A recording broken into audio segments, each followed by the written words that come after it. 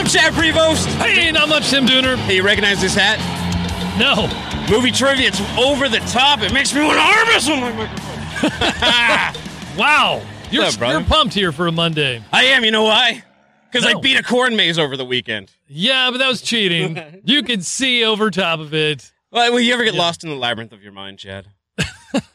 I can say a few times, yes, I have. Probably. I saw the universe in China Cat Sunflower when I was about 16. Yeah. Do you know that song? No, I don't know China Cat Sunflower. By the Grateful Dead. No, you're right, though. When I was in the maze, Okay. it was a really nice place. It was right by Sea Rock City, like Bedford Farms or something to that effect. But Yeah. the only problem was, and I don't know if it's because of the weather, but the corn stalks were just not, they were not like 6'2", so I could see right over, so I knew exactly where I was going. For the little kids, it was just fine. Well, it looked like there was a section where it was all super low, and your kids could even see over it. Some people had trampled through there. Have you ever seen Children of the Corn, Dooner? Yeah, Outlander! You're a woman! We have your woman! Oh, Children of the Corn. Malachite. That was a Stephen King so movie. creepy, man. Stephen King movie. Yeah. You know what we gotta do? I'm pretty sure, have to pay some bills. Triumph Pay is the leading carrier payment platform in transportation. With over 50,000 carriers paid, Triumph Pay helps to drive capacity, efficiency, and cash flow for brokers and shippers. Visit triumphpay.com to learn more and say hello to the wonderful people over there. Yeah. Hit the music!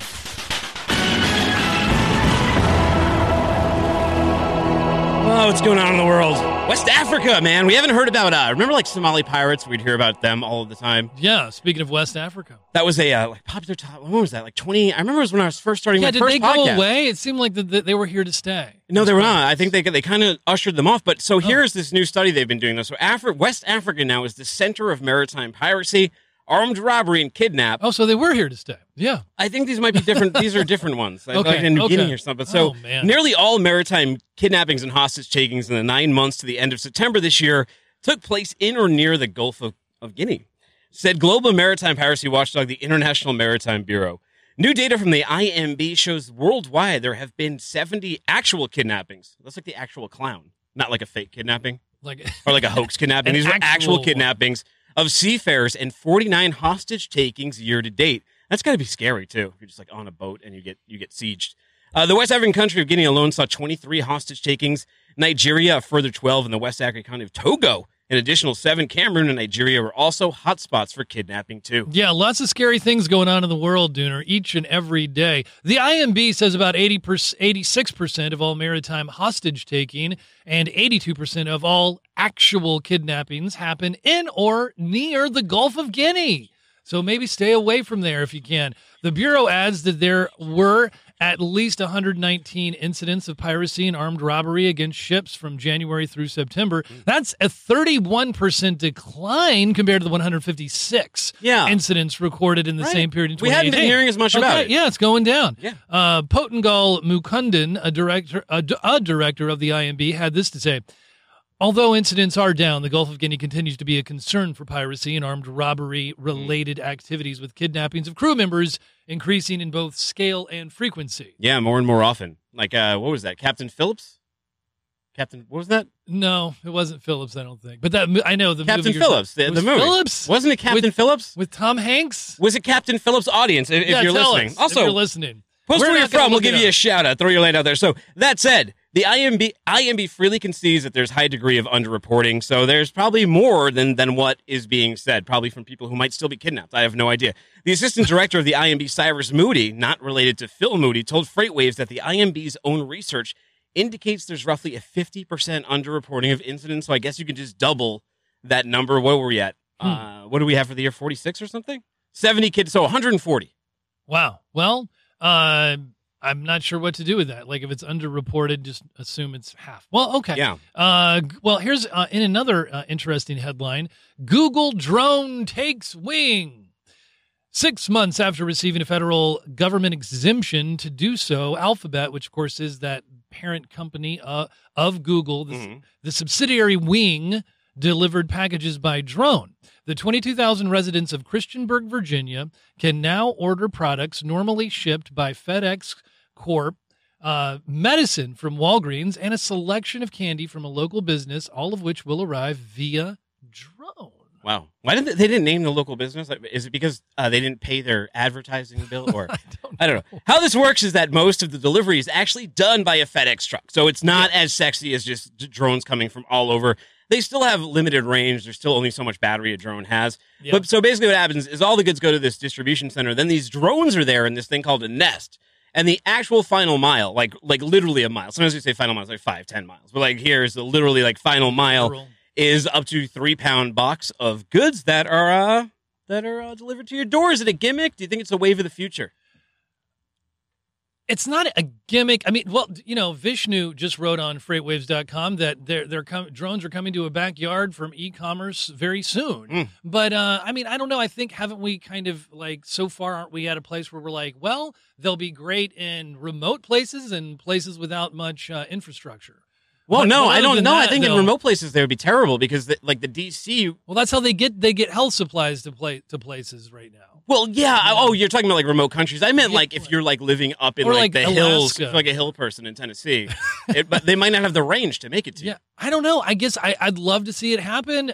But wind and cold and things and regulations. There's a lot of teenagers with slingshots. Yeah, those two. They had corn slingshots, and the drones that kill the drones. They had corn slingshots when I was at that cornfield. Wow, that sounds amazing. Yeah, sounds like good security. Speaking of that, cybersecurity, Volvo Ventures startup to protect its connected trucks. Volvo Group Venture Capital is investing in an Israeli automotive cybersecurity startup to help protect its 1 million connected assets, which it claims exceeds any competitor. So a lot of risk for them. Volvo participated in a $30 million Series B fundraising round for Tel Aviv-based upstream security, led by Renault Venture Capital. Or Renault Capital, Hyundai Auto Ever, Nationwide Ventures, and others. Yoa Levy, upstream security co-founder and CEO, had this to say: "Our mission is to protect every connected vehicle and smart mobility device on the planet." And we talked about the risk there before. Yeah, well, I mean, I think that sounds like a reasonable mission for cybersecurity. The trucking industry and its supply chain rank 5th among all businesses at risk of cybersecurity attacks, as the number of possible threats against the transportation sector has grown 100-fold in just 4 years, according to some of our cyber experts and other industry analysts that we've heard from. The investment results from Volvo Group's partnership in Drive, an innovation center focused on disruptive startups in the Israeli mobility sector. Mobility, hearing more and more about that. Upstream will use the funds to develop data-driven, cloud-based systems designed to protect connected vehicles from cyber threats or misuse while stationary or in motion. We hear this all the time, like people, hacking them, using them as missiles, sending them to the wrong destination. Seems like a great sort of new cyberpunk form of piracy. Yeah, and asking for Bitcoin. Yeah. I'm excited about our next guest. Yes. Pam Transport's Dave Abels. He's sitting right outside of our door for 5 good minutes, but I think we're going to do a double dose of 5 good minutes because he's such a great guest. We're going to have 10 good minutes. No pressure. What are we hearing? Are we hearing ourselves on your phone? Oh, wow. Look at that. Man. Look, you brought us now. We're us in the past. All right. Okay. Now we don't want to cross the stream, so throw your headphones on. Is it the real us or the clone us? 5, count of 5. 5 good minutes. Welcome, Dave. How's it going, guys? Great. You're Great coming to have to you us here. out of Arkansas, right? Yep, Tiny Town, Arkansas. Tiny Town, Arkansas. You and I first talked, I think, when I first started over here at FreightWaves. You'd advised on some stories we've done in the past on the trucking industry. You've been a great resource, you and also Larry Long at Pam Transport, a great team over there. We were covering Pam Transport last week, and we were talking about earnings, and one of the things that came with the earnings was the GM strike, right? Correct. Yep. So you had something really interesting you sent to me on LinkedIn, though, about what you've been able to do during a tough time. So tell us a little bit about that. Okay, so I think something that we have done that I think is industry leading is, you guys post a lot of information. LinkedIn is a lot of information from different carriers, and there's been a lot of layoffs during this. There's a lot of companies that are heavily tied into the automotive industry. General Motors specific, I run 400 trucks in that marketplace. So if all of a sudden you come in on a Monday morning, even though we know that there's potential for this strike to occur, and you've got 400 guys that no longer have a job, how do you react to that? So I'll tell you how we reacted to that. First, we came in on Monday morning. We weren't certain if it was going to happen, not happen. It happened. So by Tuesday morning, we had our entire customer service team, our entire pricing team. Heck, guys, we had interns that were from the Sam Walton School of Business out seeking new opportunities. And what we've done was we put together with 15 different customers enough freight opportunities. I would tell you in the last 5 weeks, $2.2 million worth of new business that we did not have prior to that strike, that essentially we want to maintain long after that strike.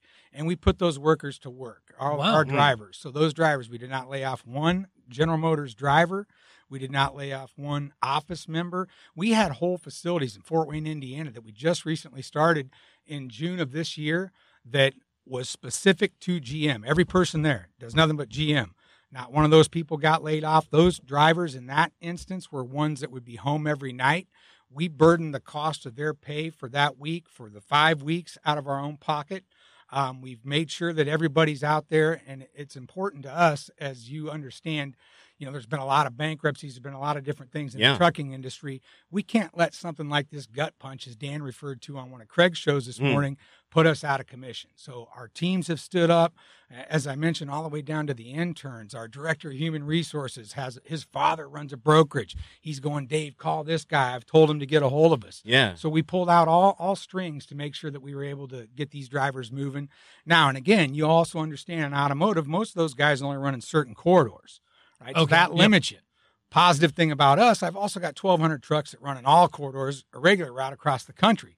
So what I was able to do was, when these new business opportunities came up that didn't fit necessarily into that corridor, I put my irregular route guys on those, took some of the irregular route freight that did live within those corridors, and then still kept those dedicated automotive guys home on the weekend or home once a week or whatever they would normally get. So I think we've done a great job. Yeah, GM rears its sort of ugly head again. My first assignment out here, when I first got to FreightWaves, was go out to the Youngstown, Lordstown area. Falcon Transport had closed. A GM factory had closed a few months earlier in the Lordstown, Youngstown area. And it was really interesting going out there because it's eerie. Like, it's a huge, huge factory. I'm sure you've been by there before. And they have it's like hope for the future, like the Chevy Cruze, and the big manufacturing, and they have the electric charging points, but there's rusted cars next to it now, and there's signs that say like "Save our plant" or "Save our town" next to it. It's interesting how much impact GM can have on a carrier. Oh, and to your point, I spent 9 years living in Youngstown, Ohio. I was with the company that you guys were referring to, Falcon Transport, for 3 years.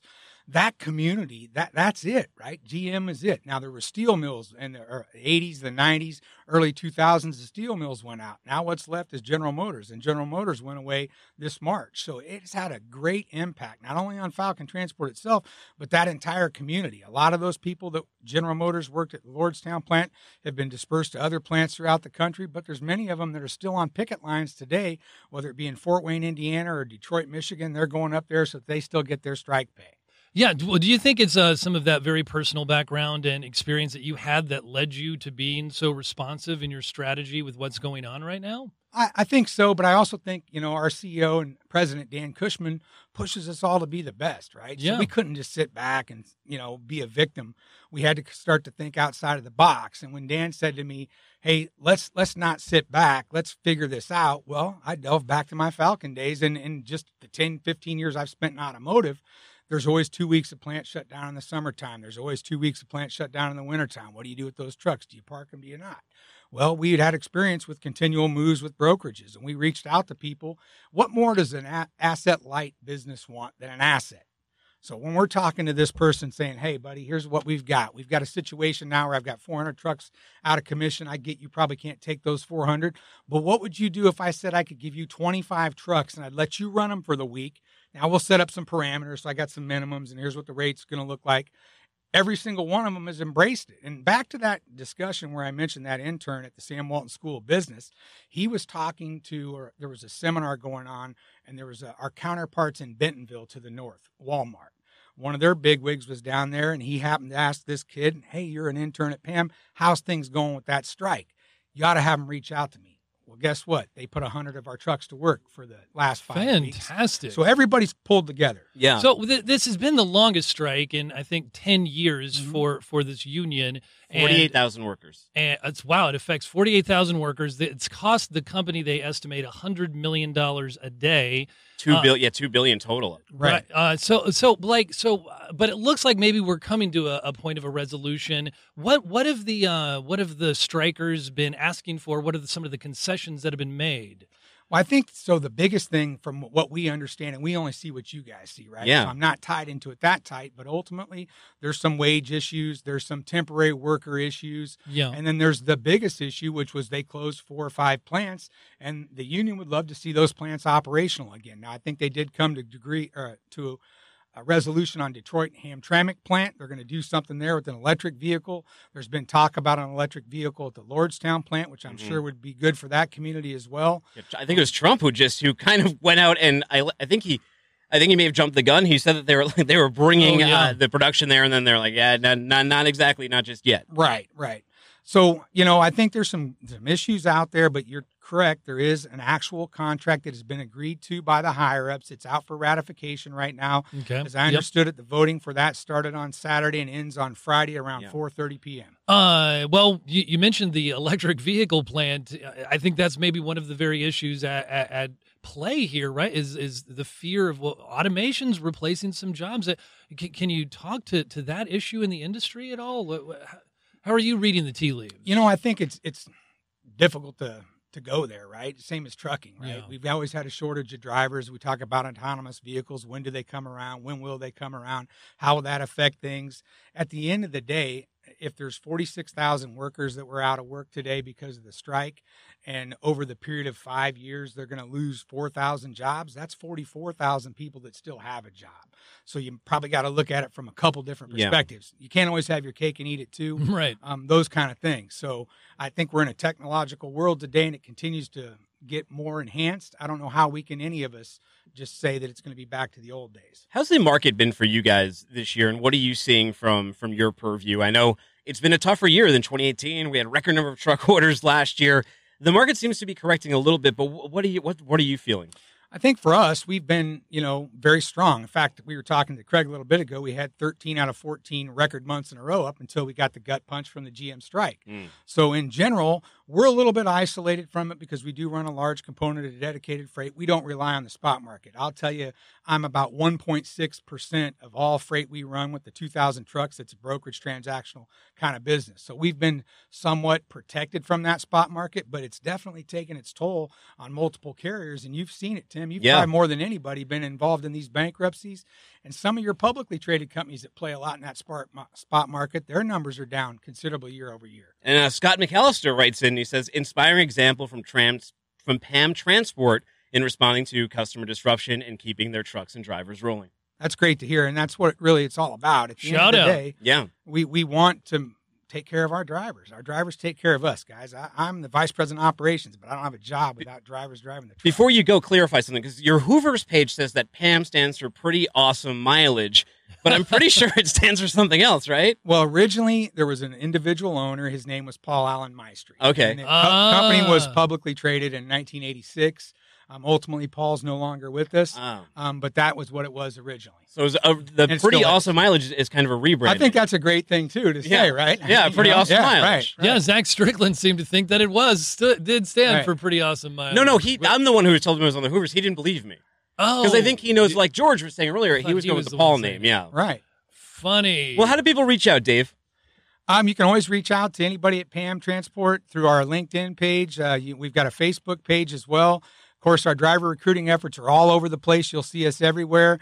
For those of you that have an interest in the operational side, you can reach out to me directly through LinkedIn, and I'll get you in touch with the right people. Perfect. PAM Transport. You got to hit the cowbell before you go. Man, I'm going to love it. I see this all the time.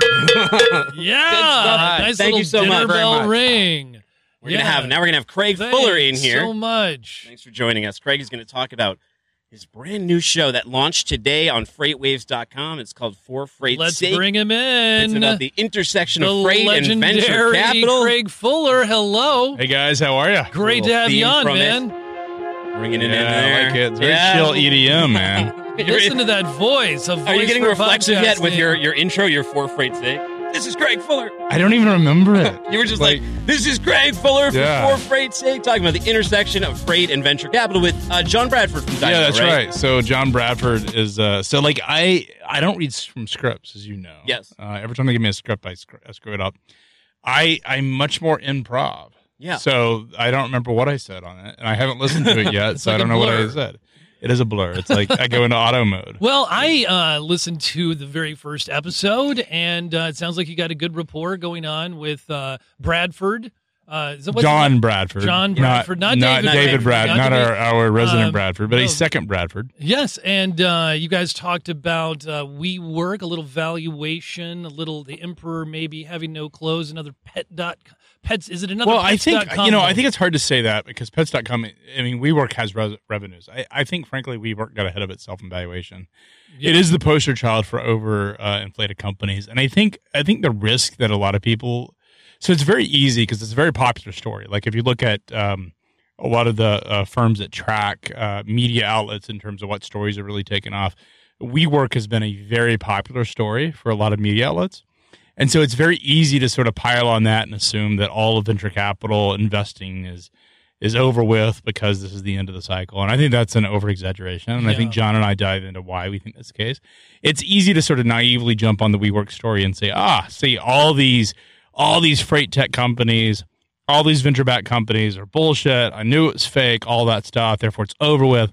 And I think it's easy to draw the conclusion, but the reality is quite different. So what can you talk briefly about like valuations and just like why are some things like having to be profit based, revenue based versus some that can just kind of let's talk about what that means. So the headline is profits matter, right? That's the headline that's getting a lot of attention. And profits matter have always mattered, except when some companies got away with revenue growth. The thing that you have to understand when we're talking about profits is we're not talking about GAAP profits, so general accepted accounting practices, which is what you would show, like what you pay taxes on, what you show your accountants. Yes. Like actually taking money in your account, your balance, your bank balance at the end of the month or end of the quarter is more black than it was before. That is a profit in a GAAP world. What really is getting attention, and properly so, is what they call unit economic profits, which is for every unit I sell, I will make X number of dollars. Companies that burn capital but have positive unit economics, in other words, every unit they sell, they make X percent of profit, and there are economies of scale, will do exceptionally well in the venture cycle. Companies that don't have positive unit economics, in other words, every dollar they take in, they only make a very small portion of that in a profit. Or perhaps in the case of some companies have been losing money as they've scaled. And that was the argument for WeWork, because it was losing a lot of money as it sold. So when it sold, it lost more money. They're going to struggle in this next cycle because investors are now looking at the unit economics and saying, okay, so I know that if you sell 100 of these items, if you go to 200, is your profits going to increase or decrease? And if your answer is, well, I'm not going to make a lot of money on every additional that I sell, then they say, well, your unit economics are not positive. And in the world of freight, the sort of the poster childs in the freight world of companies that have raised a lot of venture capital but have not necessarily shown positive unit economics are in the freight brokerage business. And sort of the theory is that some of these companies are taking market share without any sign of profitability. And if that's the case, then they may have a bigger struggle in the next round cycle to raise capital. Now, having said that, some of the larger guys that are out there, some of the big ones that we all know, sure, may not have the same issues because they may have reached escape velocity. But some of those mid-market or lower-tier companies that aren't at scale are going to have a hard time trying to sell that story. Under increased scrutiny as they scale, Dooner. Yeah, and this is like the perfect podcast for you. You're pretty obsessed with the whole venture capital thing and the freight tech thing, and you're an evangelist of it. Yeah, I think that's true, and I think I live in the middle of it. Like we as a company are. I mean, if you think about what a CEO of a startup does, you're dealing with investors and you're raising capital. So my conversations on a typical week half my conversations are with venture capitalists, whether they're my own investors or others, not just to raise money, but just to sort of see what's happening, get guidance, and think about it. And the other half is on the commercial side, is I'm doing stuff related to our business or in recruiting employees.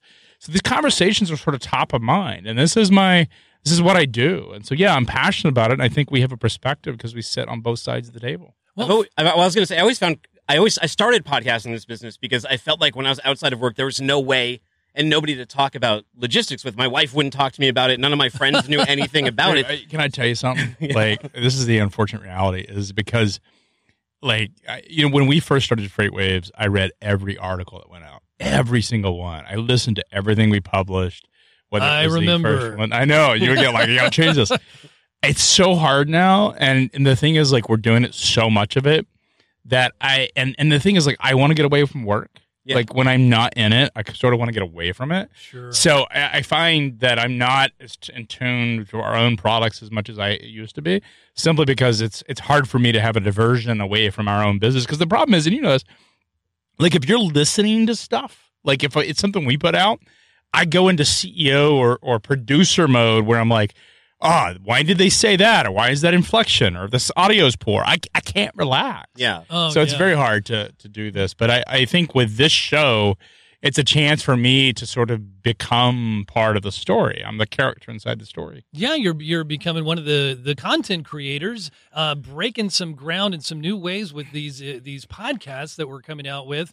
There's two more that launched just this week. There's the events podcast, which that launches with well, we can talk a little bit about it's not really a podcast, right? Because we're just stripping off the video of it's a podcast. Yeah. Oh, a podcast format, but it is a stripped audio version of the videos. Yeah, and well, we put a little context to it because that's what we love to do at Freightways. Okay. But context to it, so it's almost like we can put a little pregame. I mean, it's still forming itself, but we had this thing sitting around like these amazing keynotes, like you with Gary Vee. A lot of content. We probably, you think about it, like on a typical show, we'll have 60 to 70 live performances, and not even including the demos. And those are great content because if you're driving around in your truck, or right, if you're just in the car and you want something, it's a great way to sort of get context of what's happening. Yeah. So I think that we're breaking ground. Not a lot of podcasts, not a lot of media. This whole freight media thing is sort of interesting because there just isn't. Most freight companies are bad at marketing, and I don't mean anything like it is not an industry. I just saw something really interesting. So Forbes put out the top 100 brands in value, and the very lowest rank. So there's only 2 companies that made the top 100 in transportation. Okay. Only 2, and it was the lowest category of all of them, which means as an industry, we're not well regarded as an industry. And I think it's because most marketing, like if you're a marketing person out of college, you're never going to want to go work at a transportation company. It's not sexy. It doesn't seem sexy. It's not sexy. Right. And I think Freightwaves. Freightwaves. Yeah, but even then, like, we have to sort of prove ourselves as a cool destination company. But in the end of the day, you're not getting.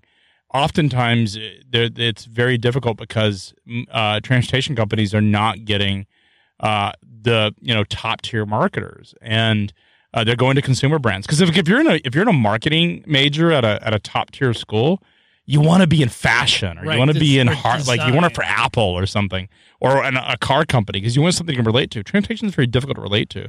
I think we fill the void because, at least myself and you guys, I mean, Chad's sort of a new implant into the industry, but the rest of us, man, we have been in this. This is like us, right? Like, we love this industry. Right, I grew up in it. Yeah. My dad grew up in it doing marine cargo insurance. Yeah, so I think it's what makes it fun. One of the things that I think is maybe a backdoor way, one last thought, one of the backdoor ways that maybe we are making it sexy is through data. Like, I was at Echo in Chicago, and they're competing with the Googles of the world and getting data scientists who are badasses.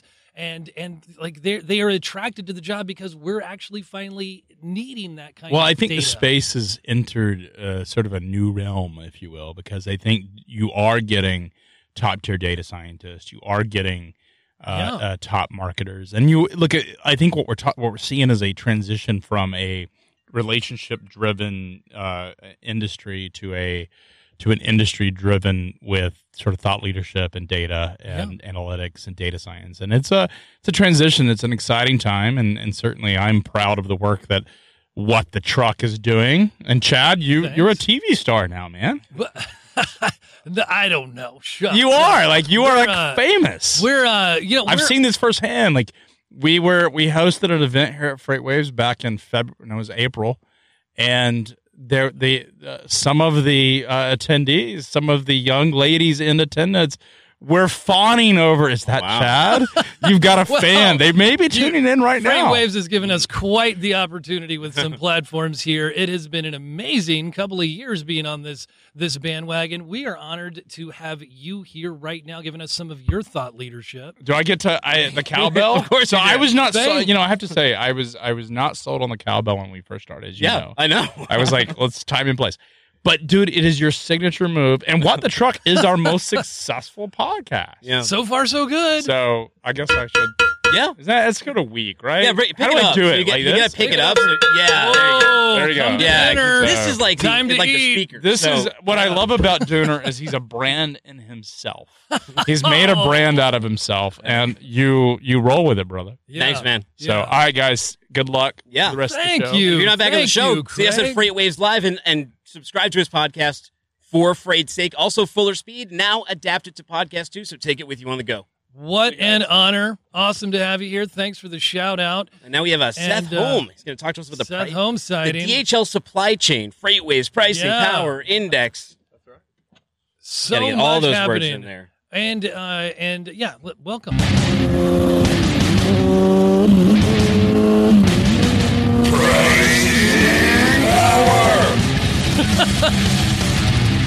Wow. I was going to say, he always ends up like Craig always seems to come in right before you, Really? right? And I think last time we were in the studio, he was Tough before act too. to follow.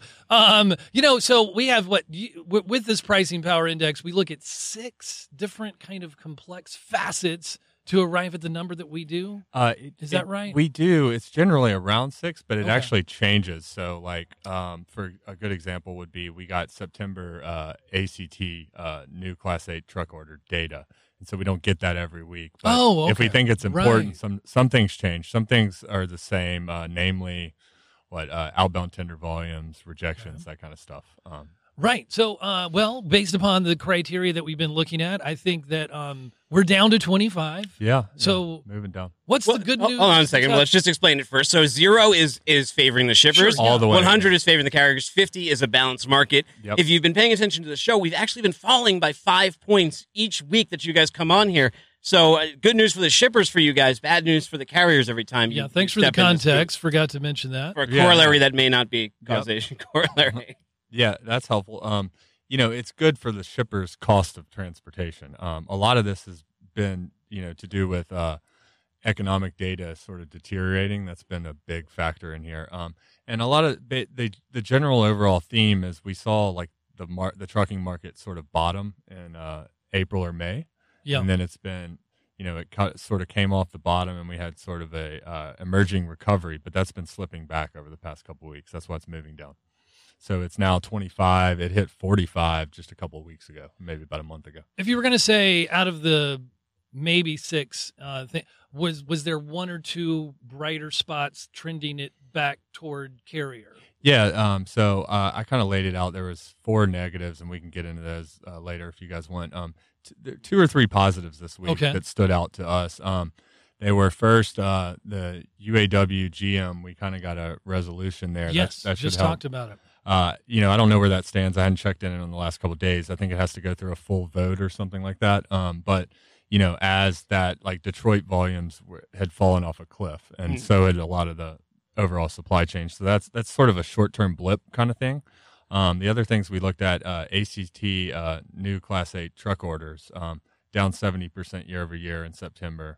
Those have been down like really, really bad, like 70, 80, 90% for like almost a year now, going back all the way to November of 2018. So that's going to that'll help out on the capacity side eventually. And then lastly, I just created, or our team just created a truckload stock index. So we've got like 15 to 20 trucking names in there that it's market cap weighted. And that was up 8% last week, at least through Thursday. And so we got a couple earnings reports that were kind of underwhelming from Knight Swift and JB Hunt, but the stocks were up huge. So investors still feeling maybe they positive. think we're bottoming, or 2020 is kind of like a bottoming year, and so like they're willing to overlook some of the bad news. Or there's good value in those stocks right now. Yeah. When Craig was in here, we had him to talk about 3 new podcasts that are launching for Freight's sake: FreightWaves Live, an events podcast, and what was the other? Fuller Speed Ahead, right? Fuller Speed Ahead is you're going to see the videos on YouTube for that one. We've adapted to an audio one because it's conversations at the inside of the actor's studio of Freight. Bring it with you in the pocket, on the go. You might be bringing context to this market too, where we don't have anything to announce yet, but you might be lending your voice to your very own show. Yeah. How does the prospect of that sound? Yeah, excited. I mean, we're a bunch of research guys, kind of nerds, and so we kind of want to get our. There's an audience for you, too. Yeah. Definitely. Yeah, the smarter IQ audience than we have. There are people out there that care about all the detailed numbers and sort of like. We pay attention to a lot of the macro stuff, what's going on, and keep your ears open there. We may have an edifying podcast. But one of the things, I was just going to say, it's exciting to see the network grow. We're at 8 shows right now. When I came here, we had 1. We had What the Truck. Now we have 8 shows. There's a couple more that are going to launch. So it'll probably be 10 by the time FreightWaves Lives hits, which is really, really exciting. One last question. So I know that you guys also have your 3-month outlook, and that you're anticipating. I don't know when the deadline for when the 3 months comes up, but you've been anticipating a balanced market of 50 right there in the middle. Yeah, are you still feeling that? So we kept that intact, but we are not feeling as good about that as we were a couple weeks ago. And let me give you just some context. So like if we look at the main, like one of the very main ones is outbound tender volumes, OTVI, and Sonar. Those were up 7% just 2 weeks ago. Now, before we got in here, I logged in, they were up 0.8%. So they're barely even positive. And a lot of the other indicators are sort of coming down kind of like that. And meanwhile, we're heading into the peak season when things are supposed to be, perking up. And I think Zach Strickland wrote an article about I read that. it this weekend. Yeah, which I just read. So it's not like ringing alarm bells, but it's a little bit concerning. Like we're kind of expecting these things to continue to be robust and sort of picking up. And so in the cyclical nature of how you would expect things to. Yeah. And Q4, the story has been the consumer's strong and manufacturing and industrial economy is very weak. And so that's supposed to be a good positive catalyst for trucking in Q4. So that should help out that metric. Well, every Thursday, your article comes out. Go to freightwaves.com. It's the DHL Supply Chain Pricing Power Index. How can they learn more about you, Seth? That they can go to LinkedIn. I'm on there, or I'm on Twitter, Classic City Cap. And then, we put out research and Classic City Cap? Yeah. I like that. Like CAP? That's a nice handle. I used to be in finance, so okay. I was an anonymous finance sort of handle there. Like Mitt Romney. I probably need. Yeah, what was that again? Pierre. What was Delico. Delicato or something. Yeah. So I probably need my own FreightWaves handle, but yeah. All right, man. Thanks for joining us. Great to have you. Thanks, guys. Thanks. I'm looking forward to working on that thing. That thing we'll announce later on. Yep. Hint. All right. But it's going to be a big deal when it comes out. And this is speaking of big deal, probably my favorite segment. Big deal. Little deal. Big deal. Little deal.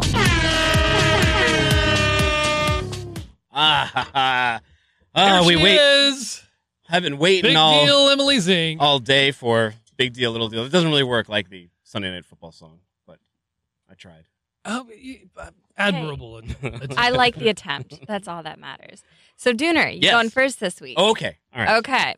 Okay. I always have a question. Is it Qantas Airways? Is that how you say the There's airline? no U, right? Because it's QANTAS. There's no U. U's always follow Q's, right? Yeah, Except so when they don't. this always throws me off. Automation.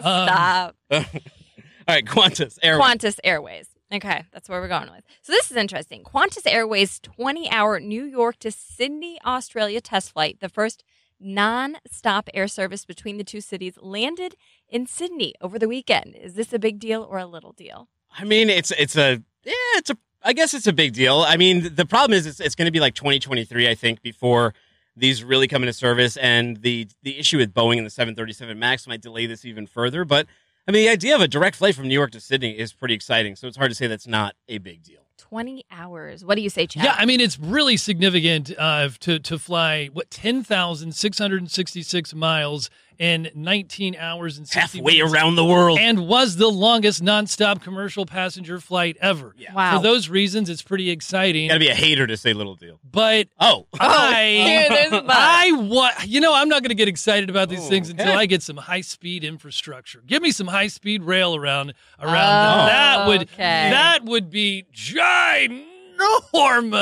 Okay. That would be Apples a and big dragon deal. fruit. That's This is like, I mean, congratulations on getting enough fuel to be able to fly that far. I mean, what a hater. Better I luck know. next I time. am. I'm just like, You know, your ancestors, it would take them like like- Dean's ancestors, it probably took them years and years on a I'm boat. a tough A as a Qantas You'd have to professor. navigate around sea Airways monsters. just- It takes a lot to get an A You're on the from do Professor not fly Prevost. list. All There right. we go. Okay, well, Chad, the number of rich Chinese has actually surpassed wealthy Americans for the first time. That's according to global bank Credit Suisse. Is that a big deal or a little deal? It's a big deal. It's Ooh. soft imperialism. They're taking us over.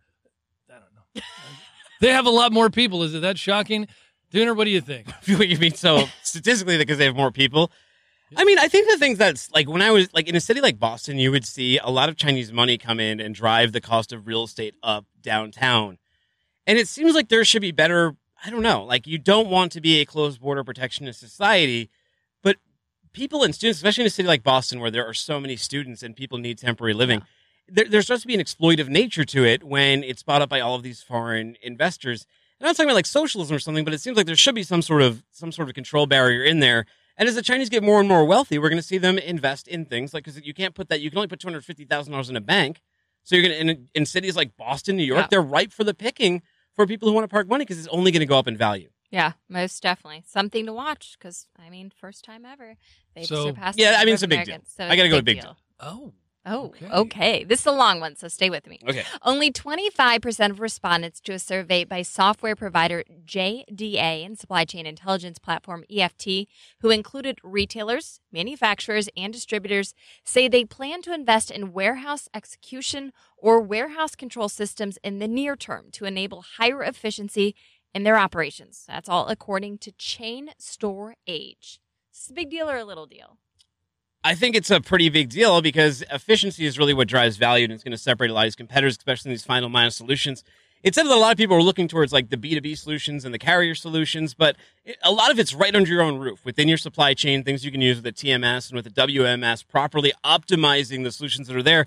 So it is a little disheartening to see that only 25% of retailers really see the value in controlling their own lifeblood, which is their inventory and their goods.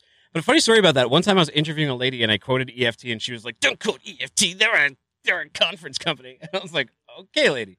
What does that Wow. even matter? I don't know. I'm I don't gonna know. say- Yeah, I know. I'm going to say little deal because it was, maybe I'm a little ADHD. I couldn't even follow the yeah, whole thing. it was long. Yeah. Sorry. Yeah. I tried to cut by, it down, but by that criteria, I think it's a little deal. In essence, only 25% of retailers, manufacturers, and distribution respondents are investing in efficiencies for warehouses. Yeah. Thanks. Yeah. I think that's a I big guess deal. Well, I'll stick with little. Thanks for agreeing with me. deal. Yeah. okay. The IBM Food Trust platform signed a partnership with Raw Seafoods a few days ago, bringing in blockchain-based traceability possibilities to the seafood supply chain.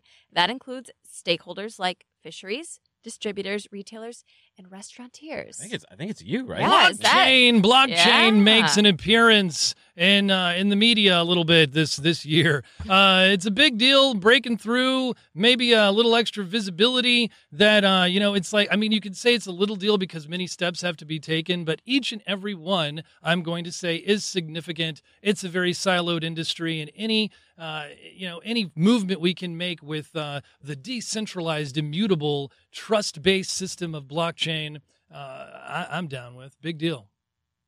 Okay. I feel like a dog that wasn't really sure what treat he was being offered. Okay, so the That's how you IBM. just looked at me. I know I did. The IBM, like that old meme of like the German Shepherd, his head turned sideways. No, so I don't even know why I did that. The IBM Food Trust platform. I guess I'll go. The only reason I'm going to go little deal is because we already know that the food supply chain is a great use case for blockchain payments, and the food supply chain, especially very strictly controlled foods like seafoods. I used to do FDA air import and export for seafoods. It is a very manic and demanding profession where you have lots of freight mares. So, but it's a little different because we already know this. We already know that this is a great use case. It'll be a bigger deal when people out there realize it is, and more get involved. They're like, Sure. oh yes, fair point. Makes sense. Freight mare. Okay, switching gears here, Dooner. Big Yes. deal or little deal? Mitt Romney admits to running a secret Twitter account under the fake name Pierre Delecto. I mean, who doesn't have a few sock accounts? I mean, especially on Twitter. Yeah. You just got. You know what you got to do though when you're using your sock account, because sometimes on Twitter you'll get like a notification and you'll click it and you'll think you're in one account when you're really in the other. Be So careful. Sounds like spoken from real experience. Yes, and you got to also make sure, like if you're sending a DM, not to your actual feed. Those are two things you got to be careful of if you're playing the call it a sock game. sock account. Yeah, they're called sock accounts. What on made Twitter. this? Yeah, Slate doxed him. Slate figured it out because during an interview he's like, I have 686 followers. I mean, he's following 686 people. What I thought was weird though, he's had the account since 2011. He still only has 8 followers. How? Well, I thought he's folling the 686, but he only has 8 followers. I don't know. I'm going to think? say this is a it's a little deal, but it's fun. It's funny because I think that the article that they found out this piece of information on him was largely favorable to him, and then this kind of piece of information comes out kind of embarrassing. Then he shut down his Twitter account, but it was that one, Pierre Delect. But it was too late. They already took screenshots of a lot of things he said, and maybe there were things that he was afraid to say. The real Mitt Romney was afraid to say himself. What would your fake account's name be? Don't you use like the street you grew up on and your first pet's name, or is that's something else? That's something else. Oh man, Chad, this last one goes to you. You booked a hotel room near the wrong arena where Wilco was playing in Nashville last night. Yeah, thanks a lot for bringing that up. Is that a big deal or a little deal? Thanks for bringing that up. Got to bring a little real world into it. That is it's a big deal to almost go to the Ryman where Jason Isbell was playing. I had everything straightened out, and then I have to drive 10 miles across like 5 freeways to make it to the Grand Ole Opry. So big deal. I messed up, but I guess maybe a little deal because I handled it really well and didn't stress out. And we handled it all in stride. The show was good then. The You show made it on was time to the really show? good. Made it just on time. You had to weave in and out of Titans fans on the highway, They were all over the place, and they must have been excited because they won on like almost a fluky play where in spite the of Chargers. themselves. I know the Chargers always seem to blow it at the end. They're always playing to win, but this is a huge deal. You know why? Because I have to work with this guy and rely on him to make decisions and book hotels and stuff like that. And so explain to us, how did you think it was at the Ryman and not the Grand Ole Opry? I have been asking myself that since the moment that I found that out. this is how I found out.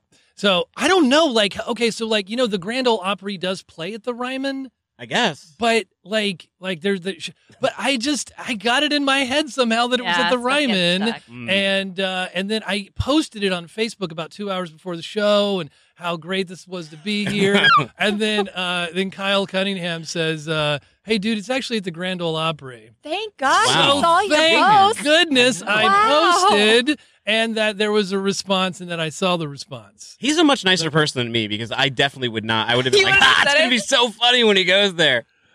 Now I'm going to have to remember that. I remember. No, here. So I remember one time I was in Long Beach. I was going to see this band called the Mars Volta, and it was on April Fool's. And this guy we knew who's always a practical joker, this guy Wong, he called us up and said, "Oh, the show is canceled in Long Beach for whatever reason." And we were like, "It's obviously an April Fool's joke." Yeah. And we went there, and then the sign says Mars Volta is canceled. And then without missing a beat, the guy who was driving, my friend Milton, he turns to me and he goes, "Do you think that's an April Fool's joke?" Oh, Oh. did they reschedule? Did you ever Yeah, they get to eventually see 'em? rescheduled it, but I had to drive the next time. I was gonna say, It was yeah. my fault for being like, I don't believe. I don't believe- I was well- being too cynical. Wow. So you didn't even double check or follow up with the guy? You were just like, no, I mean, it's April definitely- Fool's. Well, we were driving there already. Oh, We were I see. already on the way, and it was April Fool's Day. And he always played jokes like this. He's the kind of guy who would during a party would move your car, so when you went outside, you think it got stolen. Wow. Yeah, So he kind of got one on you. Then. He did. I mean, he did. He I still guess went in he a was trying to be roundabout nice, way. though. He Yeah. was trying to be a nice guy. Oh, All right, guys. Well, so what's coming out? What's new with Freightways TV? Well, we got 2 episodes We're taping infrastructure, the great debate coming up. A lot of work, a lot of taping this week. Yeah. Also, next week, traveling to, speaking of, a Chicago band. Yeah. Wilco's a Chicago band. Going back up to Chicago to visit Echo to complete our first filming of our pilot episode, Inside the Box. Wow. Oh, I like it. Maybe you'll have to voice over the intro. Inside the Box. Very excited about it. It's like, it's kind of the opposite of like we're always told to think outside the box. Well, what's going on inside the box? No. The freight box. Yeah, it's about time we got back to thinking inside. We've been thinking outside the box for so long. We forgot about what's inside. Now being subversive is going inside the box because everyone's already outside the box. It's kind of counterintuitive that way. Yes. It is. I like it. But it's kind of fun because nobody really says that. Right. They never let's think inside the box. Like it's just not an idiom. Let's start until now. Let's it is start now. that. Let's take We're it in. starting it, when the pilot releases. So anyway, we got stuff like that going on. Yeah, right? and then this Friday, as always, every Friday, be looking for a new episode of Off the Supply Chain. This is about digitization. Hard word to say. Noon right here. If you're streaming this live, it's going to be on whatever channel you're streaming live on. Come back at noon. Then at 1 or stick around at 1 because then What the Truck will be right back at you. 3 new podcast launches this week. Craig Fuller was here to talk about For Freight's Sake. Also, Fuller Speed, that's a Freightwaves TV show, also being adapted to podcasts. It's like the Inside the Actor studio of Freight. Take it with you on your walk to the gym, wherever you may go to get a sad-looking ice cream cone at McDonald's. Yes, wherever you may be, you can hear Fuller Speed. And another one I'm really excited about is Freightwaves Live and Events podcast. I've always wanted to take advantage of take people behind the events and something as cool as Freightways, and I think it's a testament because one thing that's awesome about our Freightways live events is they're flashy, there's lasers, it's loud, there's pyro, there's explosions, but at the end of the day, none of it's anything without content. Yeah. And the best thing about audio content is it's the purest form of entertainment in the sense that it has to live on its own without any gimmicks. I agree. It's also there's how you can get inspired intellectually, you can get inspired emotionally, and it's a very you feel edified, edutainment. Like you feel like coming out of a lot of these things. They're not boring panels.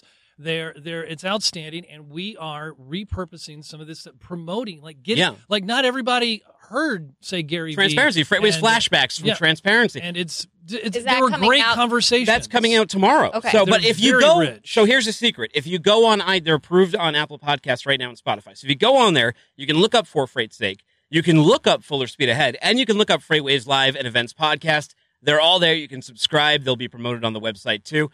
They're on Apple, Spotify, same as this. Everywhere podcasts are heard around the world. The first episode, Chad and I did a little bit of an introduction, talked about our experience at Transparency 19. Chad, if you may know, was the MC of that event. He kicked it off. He had an interview with Craig, then they went right into the Gary V. We thought that was a perfect launch episode. We give you a little bit of information, too, on what's going to be happening at Freightways Live Chicago, where we'll continue our coverage. So the nice thing is we can go back in time and bring some of that stuff back to the future with us, and then we can go forward in time at these events, and we can bring some of the coverage. We can even do like a pregame show and talk about what we're going to expect. It's going to be a fun time, and we can involve everybody in the company. It'll be a good time as well, I'm going excited forward for and this. backward. Yeah. So Very here we good. are right now. And more. So let's hit the theme music. You can find her on Twitter at Emily Zink. That's SZINK. I'm at Timothy Dooner. That's DOONER. That's at Chad Prevost. I'll go by the same name. Little cowbell for everybody who watched today. Little cowbell for Pam Transport. Thank you for coming by. Dave Abels. What an interesting conversation about GM. Yeah, and here's to the strike, maybe finding a way out. Shout out to What the Truck. Little cowbell for Craig Fuller for coming on, telling us all about For Freight's Sake, why he decided to make the show, the purpose of venture capital, and, throwing a little shade on WeWork. But I thought fair, right? That was fair. No, he defended him. Yeah. Yeah. He didn't come out of nowhere. And he was like, they're not the same thing as Freight Tech.